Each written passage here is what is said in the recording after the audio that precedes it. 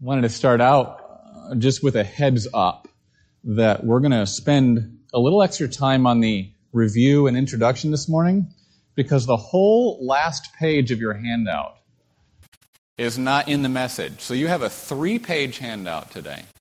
And also, again, I didn't mess with the margins, so it's really short. So we're going to take time to review, and then you'll kind of know our progress in terms of where we are on that handout. But I wanted to start out just by asking you the question, what are we doing? Why are we here? What is this?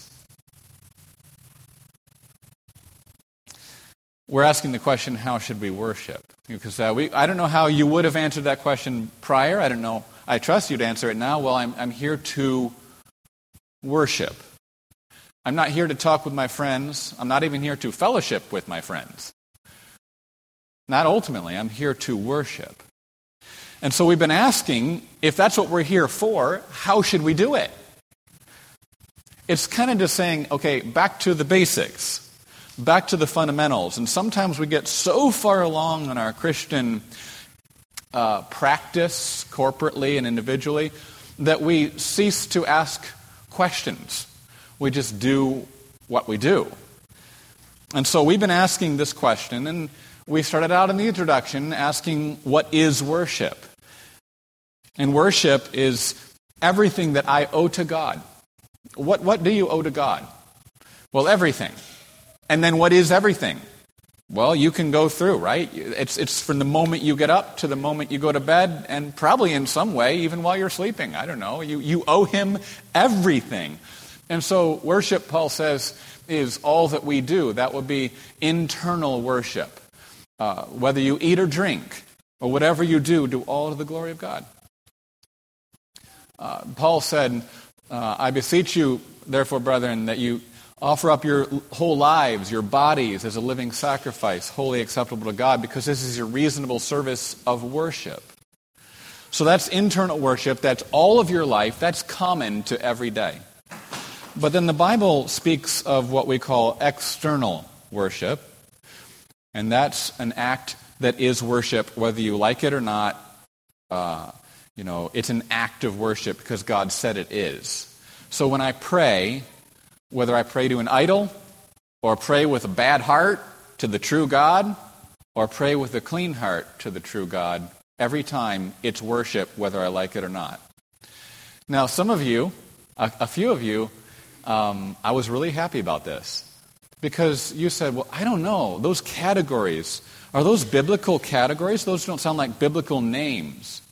And you're so used to me preaching through a text of Scripture that when I start preaching more systematically, and I use a phrase like internal worship versus external worship, we start to be like, is that biblical? And I'm so excited that you asked that question. This is wonderful. And now let me assure you that though the language is not, what it reflects is. And so that's what we need to see. And you be the Bereans and search that out for yourself. But external worship is holy. It's set apart. It's not common. Now, if we take external worship, the acts of worship, whether my heart's there or not, I'm still worshiping. It's just bad worship or good worship. Okay. If we take external worship, we can divide that up into 2 categories. There's private sorry. Yeah, sorry, I've been helping all the other previous PowerPoint people along. So let's go through quickly. Heart of worship and internal worship, external worship, and there we are. Okay, sorry about that, Tom. I'll do better. Private external worship is you're worshiping at home, the hour of prayer, the posture of prayer. Maybe you're down on your knees. Maybe you raise your hands. Paul talks about the posture of prayer. But then there's a special, next slide, external temple worship, where now we gather together on a specific day at a specific time as the stones in the temple to worship. And this refutes the egalitarian error of our day that says all times are alike, right? All times are equally sacred, are equally holy, and in one sense we could say that, in another sense we say no. This is holy. This is holy. This is set apart in a way that the rest of your life is not. This is doubly holy because it's external worship and it's external temple worship. Okay, now we moved then with these categories in mind to primeval worship, where we looked at Cain and Abel and Seth's line and Noah, and maybe you're remembering this, and we saw that what is worship? It is to call upon the name of the Lord. So what do we gather here to do every week? Call upon His name, to invoke His name in prayer. And we saw that was connected with an altar and offerings on the altar. And we looked specifically at the distinction between natural worship and religious worship. Natural worship just tells us that every single person driving by on 47 outside right now knows that they are obligated to pray to God and to call upon His name. But no one does because of sin. And so what we need God to do is to reveal to us His worship. We need Him to reveal to us the name upon which we are to call and tell us how to do that so it's acceptable to Him. Because we're all sinners. Whatever we bring to God is now tainted and comes from sinful hearts. So how should we come into His presence? There could be no important question than that. No more important question. And so we came to patriarchal worship. And sorry, Tom, I'm not doing so good. There was religious worship. We call that religious worship. And then we come to patriarchal worship, where we're moving ahead in our survey through redemptive history. That's Abraham and Isaac and Jacob. And the first thing we looked at in patriarchal worship is the name that is called upon. God's name is the means by which He makes Himself known to you. He says, I want you to know me. This is my name. And God told Adam and Eve His name. But remember, it's not just about being able to pronounce His name. It's about the fullness of that name. And so Adam and Eve, though they knew God's name Yahweh, they didn't know it like Abraham and Isaac and Jacob would know God's name Yahweh. And Abraham, Isaac, and Jacob didn't know God's name Yahweh like Moses and the Israelites would know His name when He brought them out of Egypt. And Moses and the Israelites did not know God's name like we know His name today in Jesus, who is our Savior and Redeemer. And so God reveals more and more of Himself. And as He reveals Himself, our worship conforms to what He has told us about Himself. That's the basic pattern of worship. We call that the dialogical principle of worship. Remember, Abraham, Isaac, and Jacob were always building altars. But where did they build altars? Wherever God had revealed Himself to them. And so God speaks, we respond. Worship is not us initiating and saying, I will do this for you, God. Worship is us saying, oh, God has spoken. I need to respond appropriately. That is worship. That's why we're here. So temple worship, therefore, this must be centered around the inscripturated word in which the incarnate word, Jesus, is revealed to us. If our worship is not centered around this word, then our worship is illegitimate. To the extent that our worship is not a response to God's initiative, then our worship is false. And so this is why we spend a significant portion of our time on Sunday mornings hearing the Word, reading of Scripture, the preaching of the Word, the reading together of the Word at the beginning, and reading afterwards. So then we come to Old Covenant worship. And in Old Covenant worship, we saw four things. Temple worship is fundamentally communal. Remember the firstborn of Israel, represented in the Levites, who represented the whole nation. Remember the high priest with the names of all the tribes on his breastpiece and on his shoulders. Remember how they had to come 3 times a year, everyone, all the males together, to Jerusalem at the temple. And so it is no longer possible to fulfill your obligation of worship to God. Is worship an option for us? Let's just, simple questions. Is worship an option for us? No. Can we fulfill the obligation of worship apart from the congregation? The answer is no. It's impossible. And so we see that's rooted in the communal nature of worship, Old Covenant worship. Temple worship is covenantal. Now, I want you to know what that means, all right? This is what it means. It means that worship is the formal maintenance of a relationship. That's what it means. Of a covenant relationship between God's people and our covenant Lord. What is worship? Worship is maintaining a relationship as God has told us how to do it. And finally, third, remember the Levitical choirs in the Old Covenant. And so we saw that when we sing together, a lot of people say, singing's just not my thing. I like to listen to other people sing. Well, you cannot say that as a Christian in the temple, because you're a member of a choir, right? You're automatically a choir member. You are a member of a priestly temple choir, calling on the name of the Lord and proclaiming the word of the Lord to ourselves. And so we come to sing with all our hearts. And we thank the Lord that He doesn't judge our singing based on how on pitch we are, or how expert we are at that. If that was the case, probably He wouldn't have allowed us all to be members in His choir. So He's invited us all in. He's called us all in. It's our obligation. Finally, in Old Covenant worship, we saw that, what is a temple?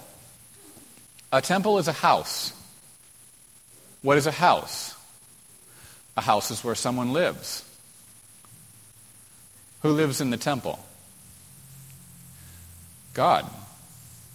He said, it's my house. And so this temple requires that we distinguish between God's omnipresence, God is everywhere at the same time, equally, and yet we also affirm God's special presence. And God's special presence requires, brothers and sisters, that special external worship by which we draw near to where God is. See, there's a sense in which I don't need to draw near to where God is because God's everywhere. There's another sense in which that's false if we cannot also say, I need to go where God is. I need to go where He is and worship. Which is why you came here, because this is where God is, because He has promised to be here, specially, as He is not anywhere else. Now that's beautiful. That is exciting. So we come to New Covenant worship. And last week we saw that New Covenant worship is old. New Covenant worship is old. It's also new. How is it new? Well, it's fulfilled the altar and the sacrifices and the temple and the priesthood all in Jesus. And because we're all connected with Jesus, we are all regenerate worshipers now, worshiping in spirit and in truth. That's the newness of New Covenant worship. All right. But it's also old because temple worship must be shaped still by the theology of worship we got from the Old Testament.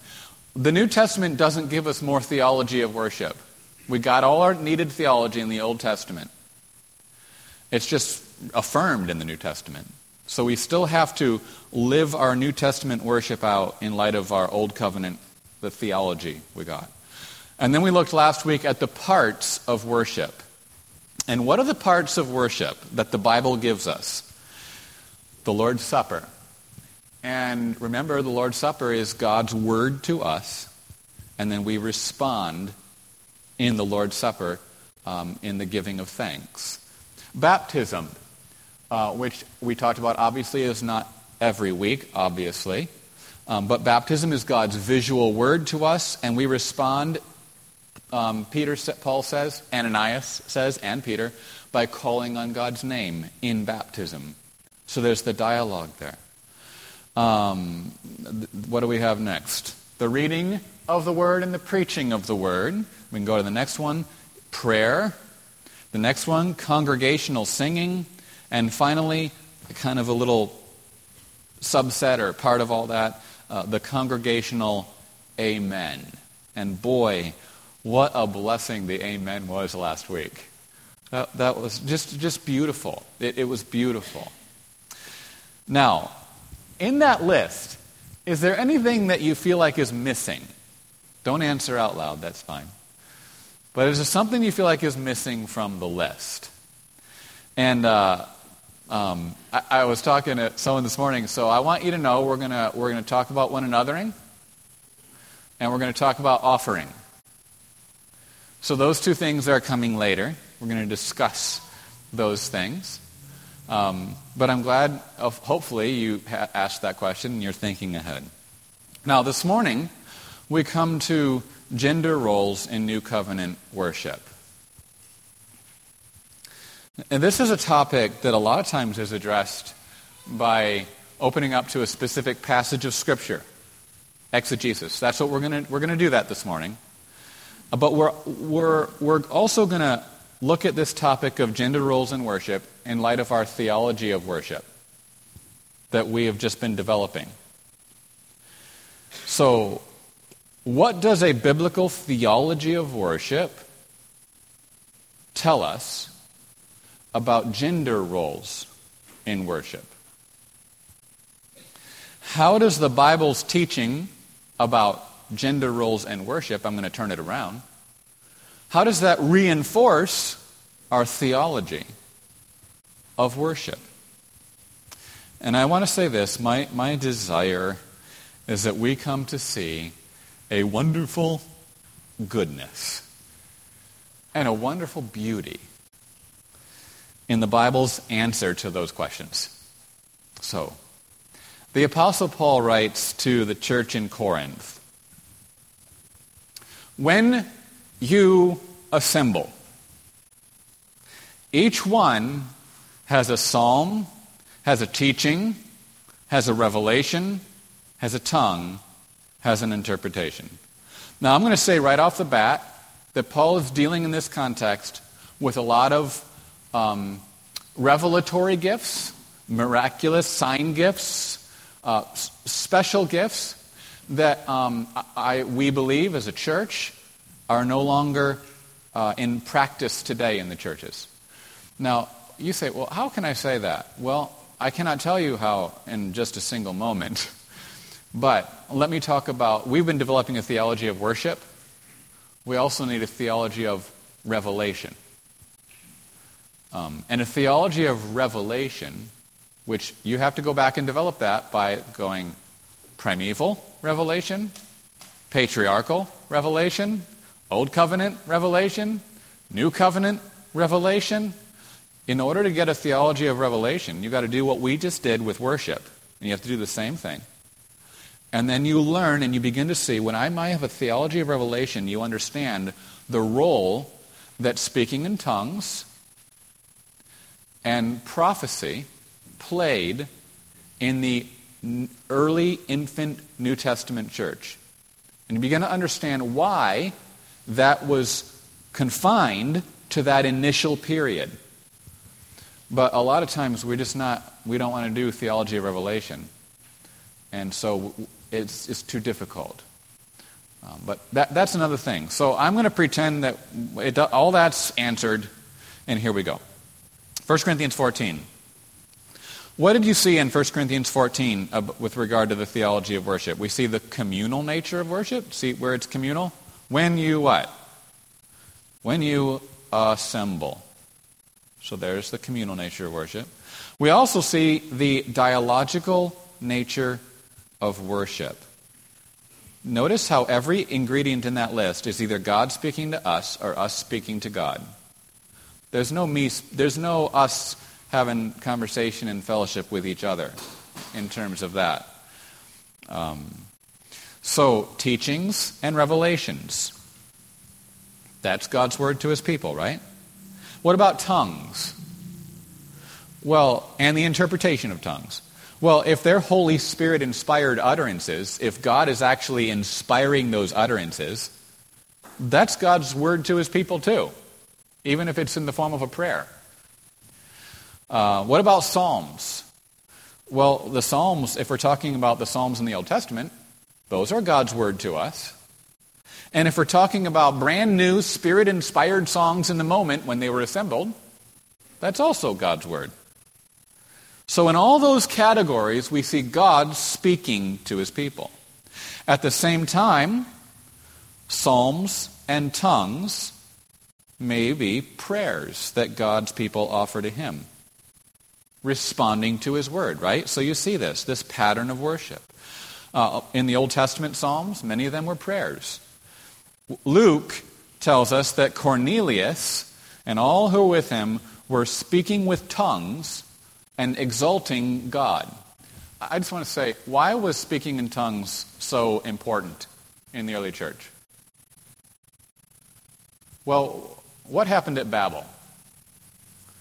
God confused everyone's tongues because they were wicked, and if they all got together, the bounds of their wickedness, there would be none. So God confused all their tongues. So if anyone is worried about the evil world banding together in this unified one world government that's just unified, rest assured the Bible does not teach that, and it will not happen, because God confused everyone's tongues so that they wouldn't all agree or work together anymore. So God confused the tongues so that they would be scattered and not get along. What was the only way to bring the tongues and the nations back together? In the church. In the church, we have people from every nation, tongue, tribe, and people gathered in one nation, one people. But no longer is this the Tower of Babel. Now this is the city of Zion, right? And so what we have here is the beauty of tongues in the early church was God was symbolizing to them, because the Jews, they thought the church could only be Jews, right? And now God says, no. And to show that, I'm going to have you all speaking in tongues. The language is, you're going to pray to me in the language of the people you once hated. You're going to pray to me and exalt my name in the language of nations that once hated and persecuted you.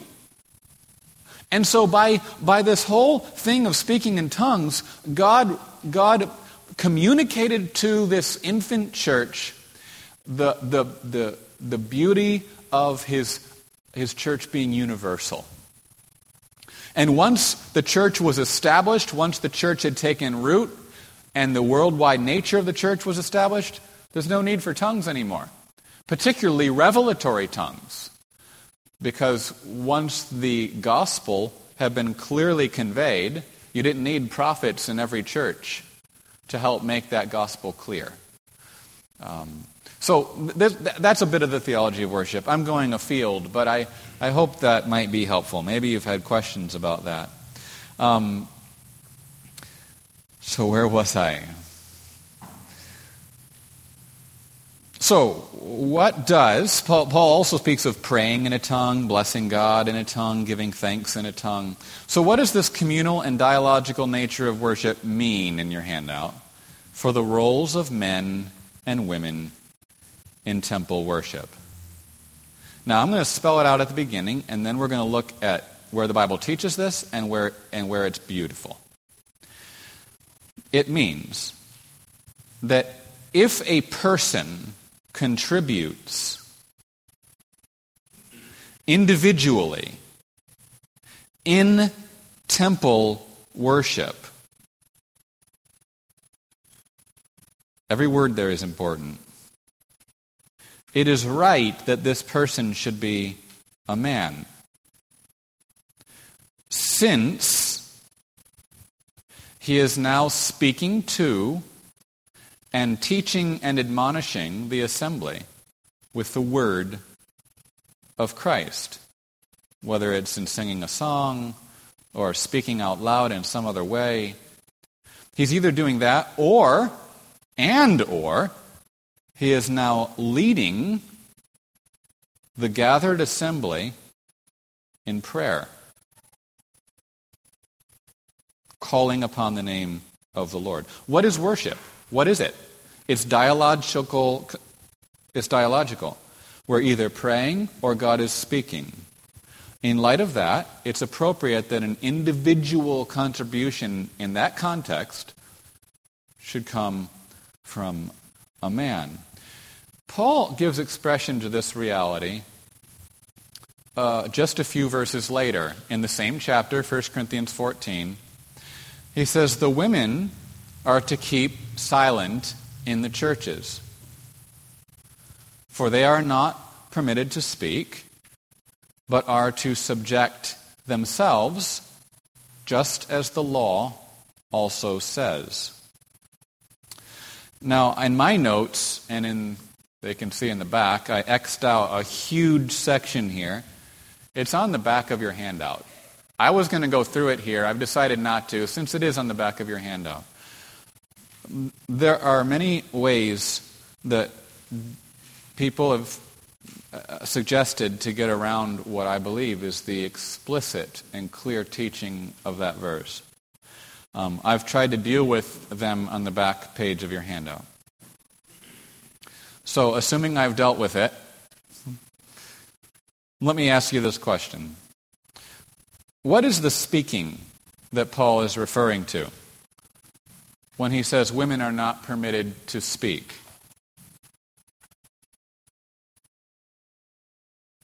Is he saying that a woman cannot join in the congregational amen at the end? Is he saying that a woman cannot join in congregational singing? Is he saying women cannot participate with the men in a responsive reading? Well, the answer is no.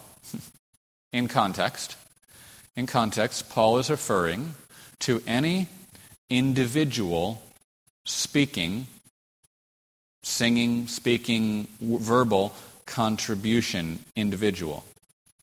In verse 26, what did Paul say? When you assemble, each one, it's very individual, has a psalm, has a teaching, has a revelation, has a tongue, has an interpretation. Now then, Paul singles out tongues and prophecies for some special treatment. Notice what he does. He says, if anyone speaks, laleo, in a tongue, it should be by two or at the most three, and each in turn. And one must interpret. But if there is no interpreter, he must keep silent, sigao, in the church. Silent in the church. Now he's talking about tongue speakers there. Next he says, let two or three prophets speak, laleo, and let the others pass judgment. But if a revelation is made to another who is seated, the first one must keep silent, sigao. Now, then, Paul continues. The women are to keep silent in the churches, for they are not permitted to speak, sigao, laleo. When Paul says that, in context, he's referring to any individual speaking contribution, such as prophecy, or a tongue, or a teaching, or a psalm. I want to point out that in the book, there will be a lengthy note on 1 Corinthians chapter 11. which relates to this point that we're talking about. Now, Paul continues in verse 35. Now, I just want to say this. At this point, I'm just trying to teach. I'm just trying to say, what does the Bible say? In a moment, we're going to transition to, why is this so amazingly beautiful? So we'll come to that. Paul continues in verse 35, if they, the women, desire to learn anything, and I'm just going to say, I want to take the time to do it here, but I don't want to do it. You can read it. But there are some who would refer this is to only wives. So only wives are not supposed to speak in church. But if you're not married, you can. I'm getting off on it, but that view says that the reason a wife shouldn't speak in church, because if she does, she's embarrassing her husband. That's the word I've seen used in very scholarly commentaries. She's shaming her husband. But as we'll see, that is patently false. The point is not shaming her husband. The point is shaming herself. And again, we'll see that. There's more on the back of your handout. Also, one of the points there is they say that, well, Paul is just talking about a wife. Everyone else can, but only wives cannot examine prophecies. So there was this gift, like if Mark stood up and I have a prophecy, I have a revelation from God, I'm going to share it with you, I'm going to prophesy. There will be others in the body who have the gift of discerning spirits. The word is judging. Diakrisis, diakrino. Judge. So the others would judge Mark's prophecy to determine if he was a true prophet and it was a true prophecy.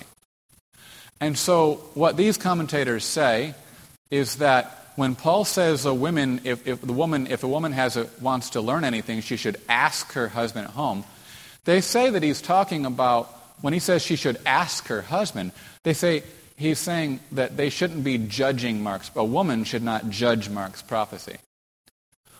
I just have to say that learning and judging, learning by asking a question, and judging and determining and passing judgment, even if it's by asking a question, are two, I can't put them in enough different universes. So that is a counsel of despair. There's other problems with that. I just want to say I want to be careful. I want to deal with the other interpretations. And I've tried to be faithful in that, but I don't have time to go through them all here. The teaching of Paul is clear, I believe, in context. So, Paul says, if they, the women, desire to learn anything, let them ask their own husbands at home, for it is shameful for a woman to speak in church. Shameful is the true and best translation of that Greek word. It's what a number of translations have. We know that Paul assumed, okay, let's just put this together. Paul assumed the women would be learning everything the men were learning in church. Let's just be clear about that. There's nothing that happens in church that a man learns that the woman cannot learn and will not learn at the same time. Nothing. So what's the point? Why does Paul say if a woman desires to learn anything? Is he saying if he's not saying that women cannot learn, they can't learn anything at church, only men can learn things at church. He's not saying that. So what's he saying? He's saying this: if the women desire to learn anything additional, something not already being revealed, not already being taught, or let's say if the women are desiring clarification on something that's been taught, well, let them ask their own husbands at home. And if their husbands don't know the answer, Paul is not assuming that every husband is automatically going to know every question that his wife asks him. Right? He's not saying that, but we come to Paul with our twisted, culturally perverted ideas, and we filter the Bible through it. And so we reject what the Bible says. We must find ways around it. This is what people do. I have bunches of commentaries on my shelf that twist and twist and twist this passage to make it say what they want it to say.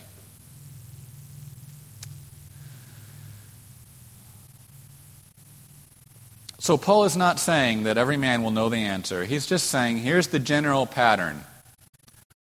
If you don't know, and he's not assuming that they won't know, a woman might know and maybe her husband doesn't know.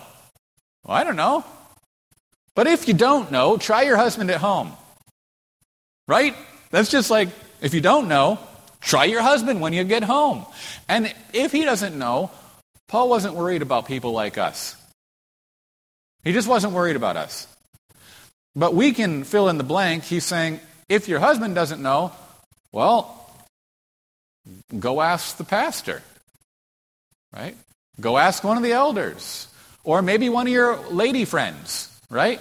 Maybe one of your good friends, as a woman, knows the answer to the question. Just don't be asking your questions in the temple worship. The point is not then that women were less intelligent than men. Obviously, and neither is the point that women were less educated. I have heard that. That's another way people find around this. So they say, well, Paul had to say that because women weren't educated enough. So that less educated people should not be asking questions. How does that even make sense? You would think it would be the less educated who don't have the understanding who should ask the questions because they don't understand. So this thing, well, now we're educated so we can speak in church, that does not make sense. So you see the ways that people seek around this. The point is this, that since temple worship is fundamentally communal, okay? When you speak individually, you cannot escape the communal context of it. We are worshiping now in bonds together.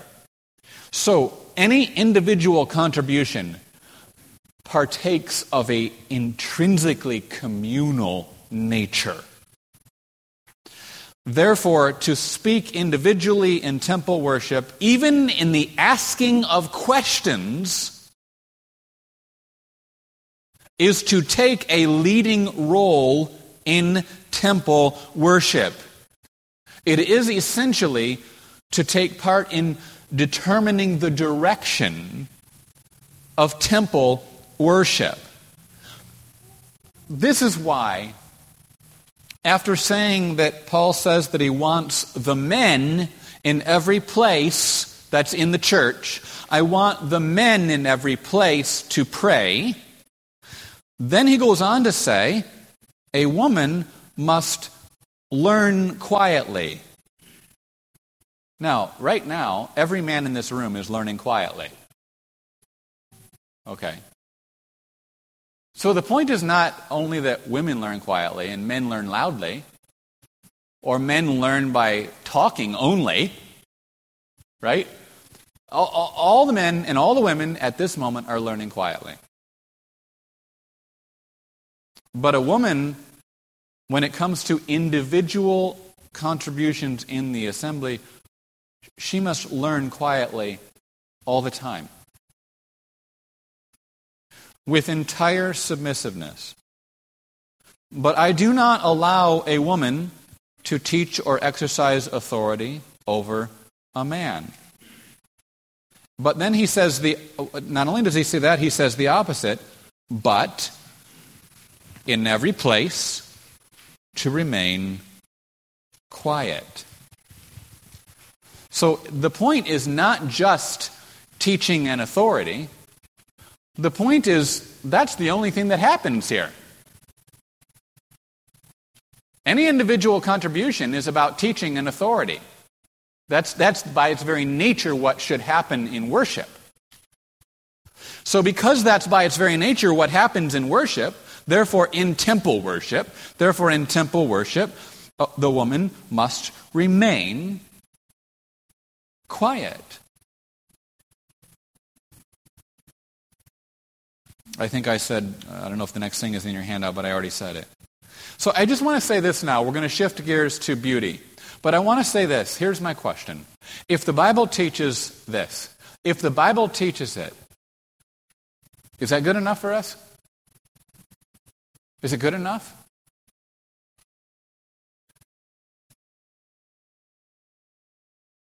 At the end of the day, our beliefs about biblical authority are maybe not what they seem. I was saying to my family at the table this morning, and there's the issue of head coverings.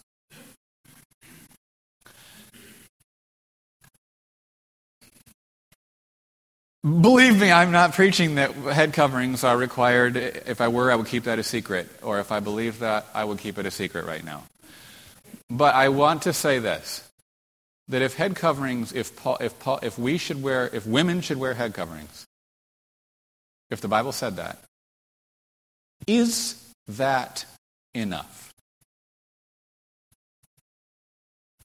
Or do we already know, since that is stupid in our culture, that cannot be what Paul taught?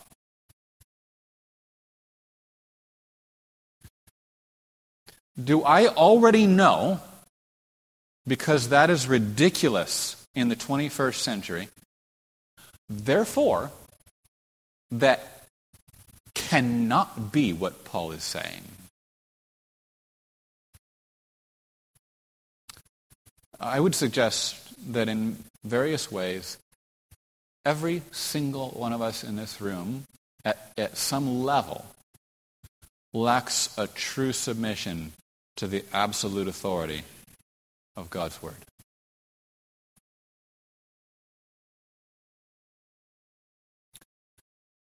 So, let me ask now, where is the goodness and the beauty in these things?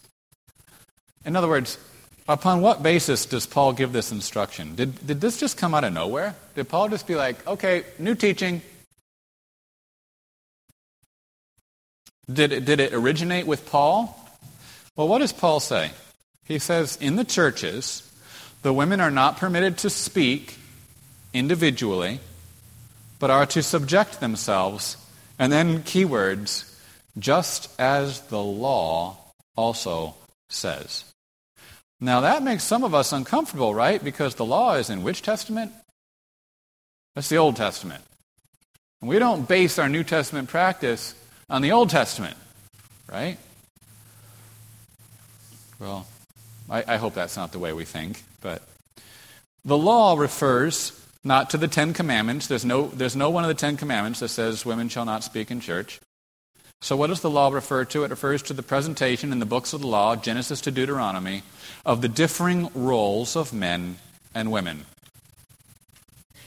So we read in Genesis chapter 2, then the Lord God took the man and put him into the Garden of Eden to work it and keep it. I just want to point out that was not the woman's role. The woman's role was not to work the garden or keep it. This unique role and responsibility of the man in working and keeping the garden, and we see that in the curse. The curse deals with Adam's working of the ground. So this unique role of the man in working and keeping the garden is the distinct glory of the man.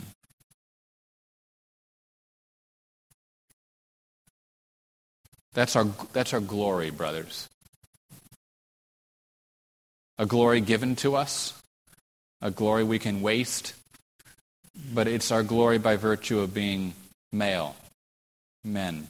On the other hand, the unique role and responsibility of the woman was to be a helper to her husband, enabling him to succeed in his God-given task.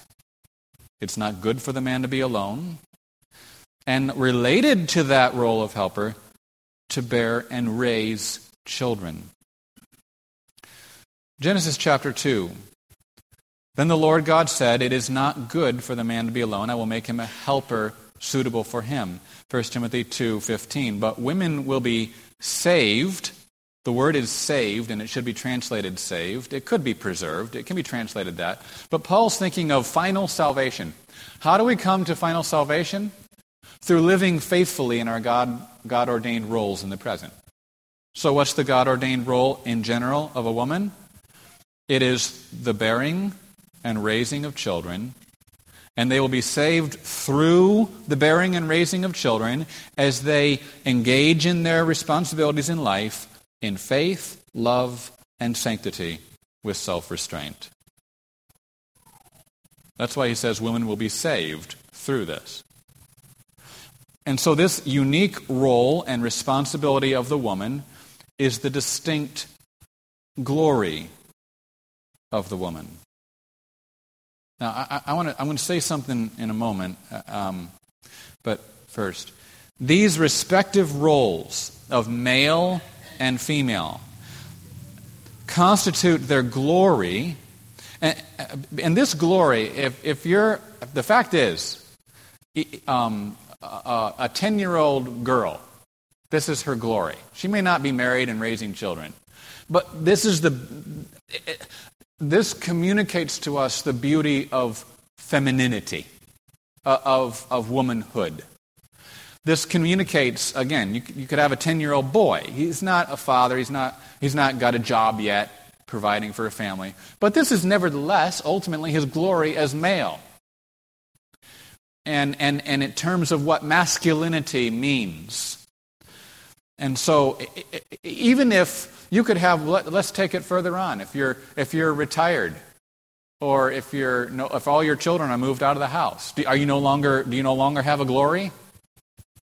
No, the glory of woman, it's something deeper. But we see that glory as a general rule expressed in these distinct roles. Okay? So, but the roles go deeper.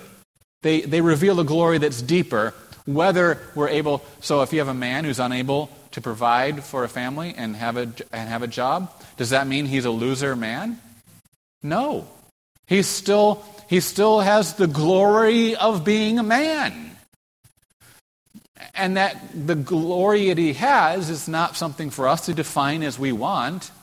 It's defined according to what God says it is, and as it's most often manifested in working and keeping.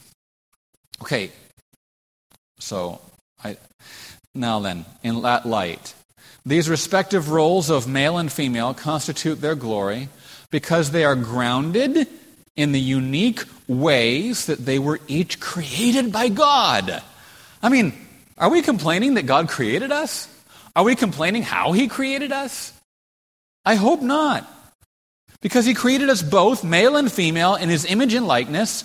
Adam from the ground, Eve from Adam's side. The point here, then, is the basic distinction of roles, the glory of the man and the glory of the woman, which is rooted in the creation order. Now, Adam's responsibility to work and keep the garden, here's where it gets really important. It was not just a matter of providing for his wife and children. Adam, you have the job of working and keeping the garden and providing for your wife and children. That's not all that it was. It represented his priestly calling. The garden in Genesis is described in terms of a temple. So when you went into the Garden of Eden, you were in a temple. There's books you can buy on that topic. We could preach on it, but it's beautiful. The Garden of Eden was the first temple. It was the place of God's special presence with men, with Adam and Eve. And the language of working and keeping the garden is the same language used to describe the Levite's job at the tabernacle. So what was Adam supposed to do in the temple in Eden? Work it and keep it. What were the Levites supposed to do in the tabernacle? Work it and keep it. Numbers chapter 3. They shall keep the responsibility. It's basically keep the keeping. They shall keep the responsibility for Aaron and for the whole congregation before the tent of meeting to work the service of the tabernacle. Keep and work. They shall also keep all the furnishings of the tent of meeting, along with the responsibilities of the sons of Israel, to work the service of the tabernacle. Numbers 18. They shall be joined with you and keep the responsibility of the tent of meeting for all the work of the tent. But an outsider may not come near you, so you shall keep the responsibility of the sanctuary. Just like Adam was supposed to keep the responsibility of the Eden temple and the responsibility of the altar, so that there will no longer be wrath on the sons of Israel. Behold, I myself have taken your fellow Levites from among the sons of Israel. They are a gift to you, dedicated to the Lord, to work the service for the tent of meeting, just like Adam worked the garden temple in Eden. For you and your sons with you shall keep your priesthood for everything concerning the altar and inside the veil, and you are to work the service. Now remember, the first temple in the garden, it did not have animal sacrifices. It didn't have an altar. It didn't have the blood atonement because there had been no fall. But it was still a temple because it was still the special place where God came and walked with Adam and Eve. And Adam was uniquely to, in your handout, the man that God assigned the priestly task. It wasn't God just wasn't saying, okay, man, your job is to provide for your family. He was saying, man, your job is to keep this temple. Your job is to guard this temple, to cultivate this temple, to work it. The Garden of Eden. And that word for keeping means guarding. It means to watch over. So what was Adam's job? Watch over my temple. Don't let anyone in who shouldn't be in here. And so when the serpent came, who did the serpent address himself to? He addressed himself to the woman. Not because the woman was not as smart as Adam. That's not the point. And I know Paul talks about her being deceived. But again, the point isn't she was less intelligent. The point is that the serpent knew that it was Adam's job. He was the priestly role. So I'm not going to go to Adam, I'm going to go to Eve. That also then explains why when God came, who did God go to? He did not go to Eve, he went to Adam. Who hid? Adam and Eve both hid themselves. Who ate first? Eve ate first. But when they both hid, who did God call to? He called to the man first, because he was the one he entrusted with that priestly responsibility. So it's uniquely to the man. God assigned the priestly task of working and keeping the garden temple. Likewise, it was uniquely to the Levitical males that God assigned the task of working and keeping the tabernacle. I think a lot of times we can look at the Old Testament and think, well, God said it was only the males who should be working and keeping the tabernacle because that was their culture. But no, that was rooted in creation. It was rooted in creation. This is, let me just say it, this is the glory of the man. By virtue of his creation and the creation order. The glory of the woman is a different glory. And it is by virtue of her creation and the creation order that her glory is different. And her glory, together with the glory of the man, ought to be extolled and honored.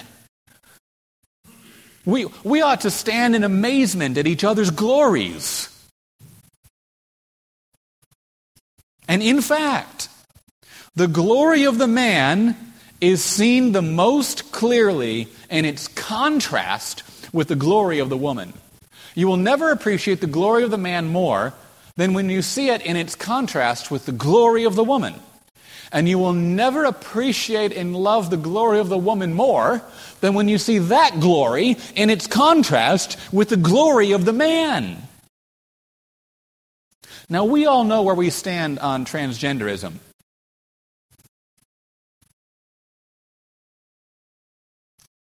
But our discomfort, any discomfort we have with this teaching here, is the very discomfort that leads consistently to transgenderism.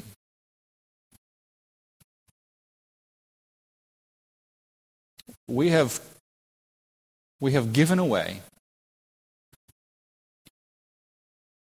we have compromised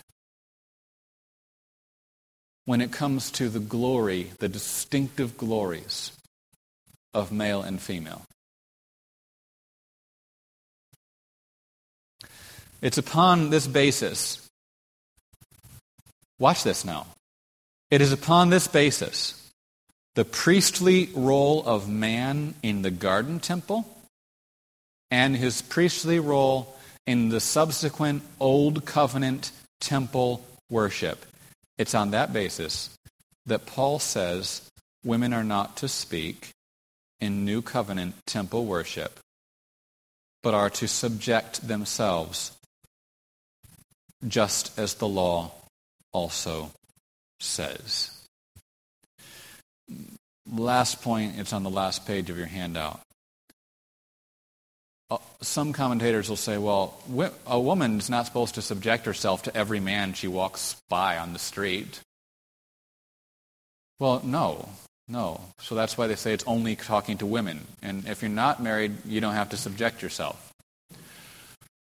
But the point here is that fundamental, deeper, underlying role of woman and man, and the subjection to male leadership in the church. So, it's just, we have compromised as a church. We have flat out compromised. And I think if we're not careful, it leads us to not have a voice in speaking to the larger compromises that we see in the culture around us. For a woman to speak in church, Paul says, is shameful. Why? How many of you as women, and you don't answer this, but how many as women read that and feel like, oh? And I'm not blaming you for it. I want you to read that and say, thank you, Paul. Thank you, Paul. And how do you get to say that? Because for a woman to speak in church is shameful. Because why? Because this is a denial of her glory. In other words, what Paul is saying is, I don't want to be too vivid here, but the Bible speaks of nakedness as shame. And so obviously, none of us want to be shamed in terms of nakedness. None of us not want to be shamed like that. That is our shame in that way. It's also nothing bad, but it's a shame in terms of nakedness. So when Paul says it is shameful for a woman to speak in church, he's looking out for her own honor. He's looking out for her own glory. He is not speaking of something culturally shameful. This is what some people say. Well, in that culture, it was shame to a woman to speak in church. That's not what he's saying. Shameful is a theological and moral shame, as the law also says. And this theological and moral shame of a woman speaking in church is what it is. Why does he call it shame? Only because it is the negation of the woman's distinct honor and glory rooted in her creation. So let me put it like this. Now, we know how to do this in terms of transgenderism. But let's just apply this principle here. For a woman to take to herself what is the glory of the man, for a woman to take to herself what is the glory, the distinctive glory of a man, how is that not, if you want to use the word embarrassing, how is that not shameful to a woman who is not a man? Let's do it vice versa. And I'm not talking about transgenderism here. Only for a man who is a man to take to himself the distinctive glory of a woman, how is not that shameful to a man? When Paul says a woman is not to speak in church, he is guarding the woman's true glory. And so I long for all of you as women in this room to be able to read this verse and say, thank you, Paul. Thank you, Lord. When we come to understand that, we will be able to see the wonderful goodness and beauty of the Bible's teaching regarding gender roles in temple worship. So to summarize, there is no place in temple worship where it is an honorable and fitting thing for a woman to contribute individually. This is so because, going back to our theology of worship, if a woman contributes in temple worship, her contribution has, or it should have, the nature of a proclamation of God's authoritative word, teaching and admonishing, or a leading of the congregation in responding to that authoritative word. That's calling upon the name of the Lord, prayer, or both. That is the nature of everything that happens in temple worship. And so here we see that this specific conclusion regarding the role of women in temple worship and the role of men in temple worship is grounded in and helps us to further clarify and even further informs a biblical theology of worship. So now let me ask again this question, which we've come at at different angles. To what extent do you think that our interpretation of Scripture, of this book, is colored and even determined by the culture around us? To what extent have we at Living Word, you and me as individuals, been even subtly infected with the cultural assumptions of our day?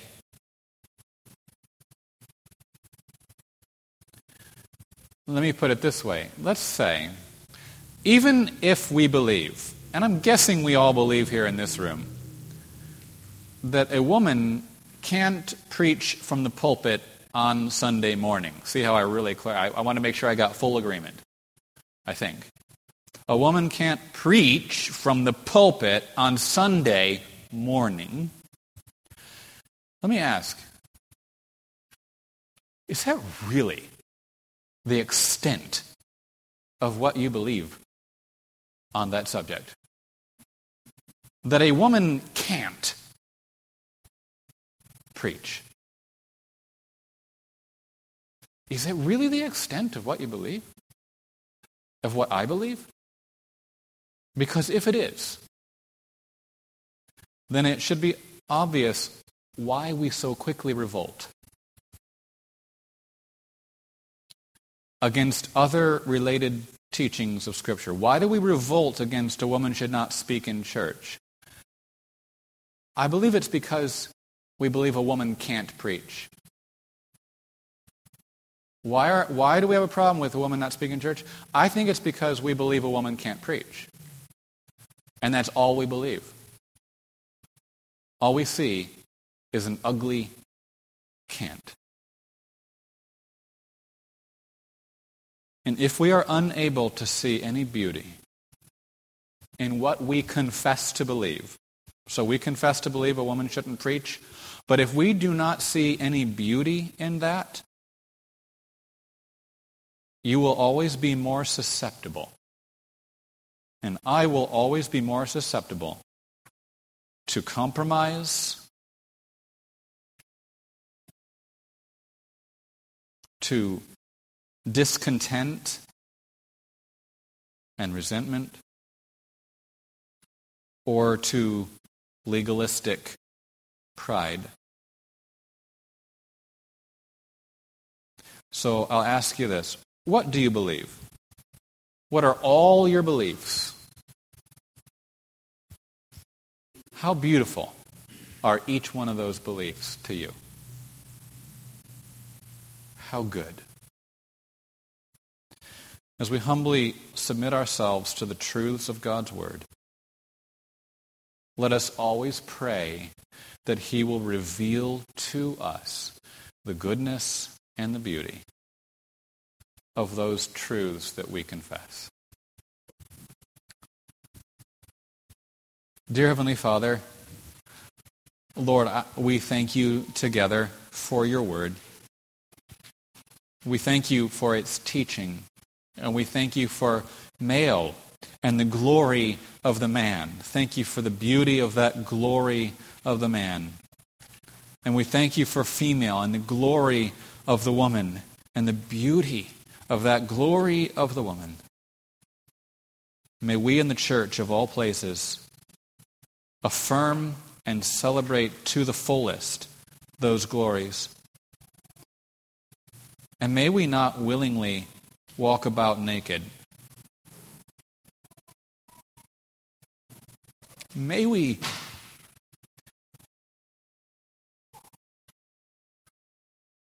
not take to ourselves the distinct glory of the other, and so in the process shame ourselves and dishonor your name. Lord, we pray that we see in this always goodness and beauty, but I also pray that we have such an attitude of humility and submission before your word, and knowing that the one who gave us that word is himself good and beautiful. So that even if we can't quite grasp the goodness and the beauty in every teaching, we work at it, but until we get there, we always know and believe that the one who has given us these instructions is infinitely good and infinitely beautiful. Watch over this church, we pray, and all of your churches everywhere. And we pray these things now in Jesus' name. Amen.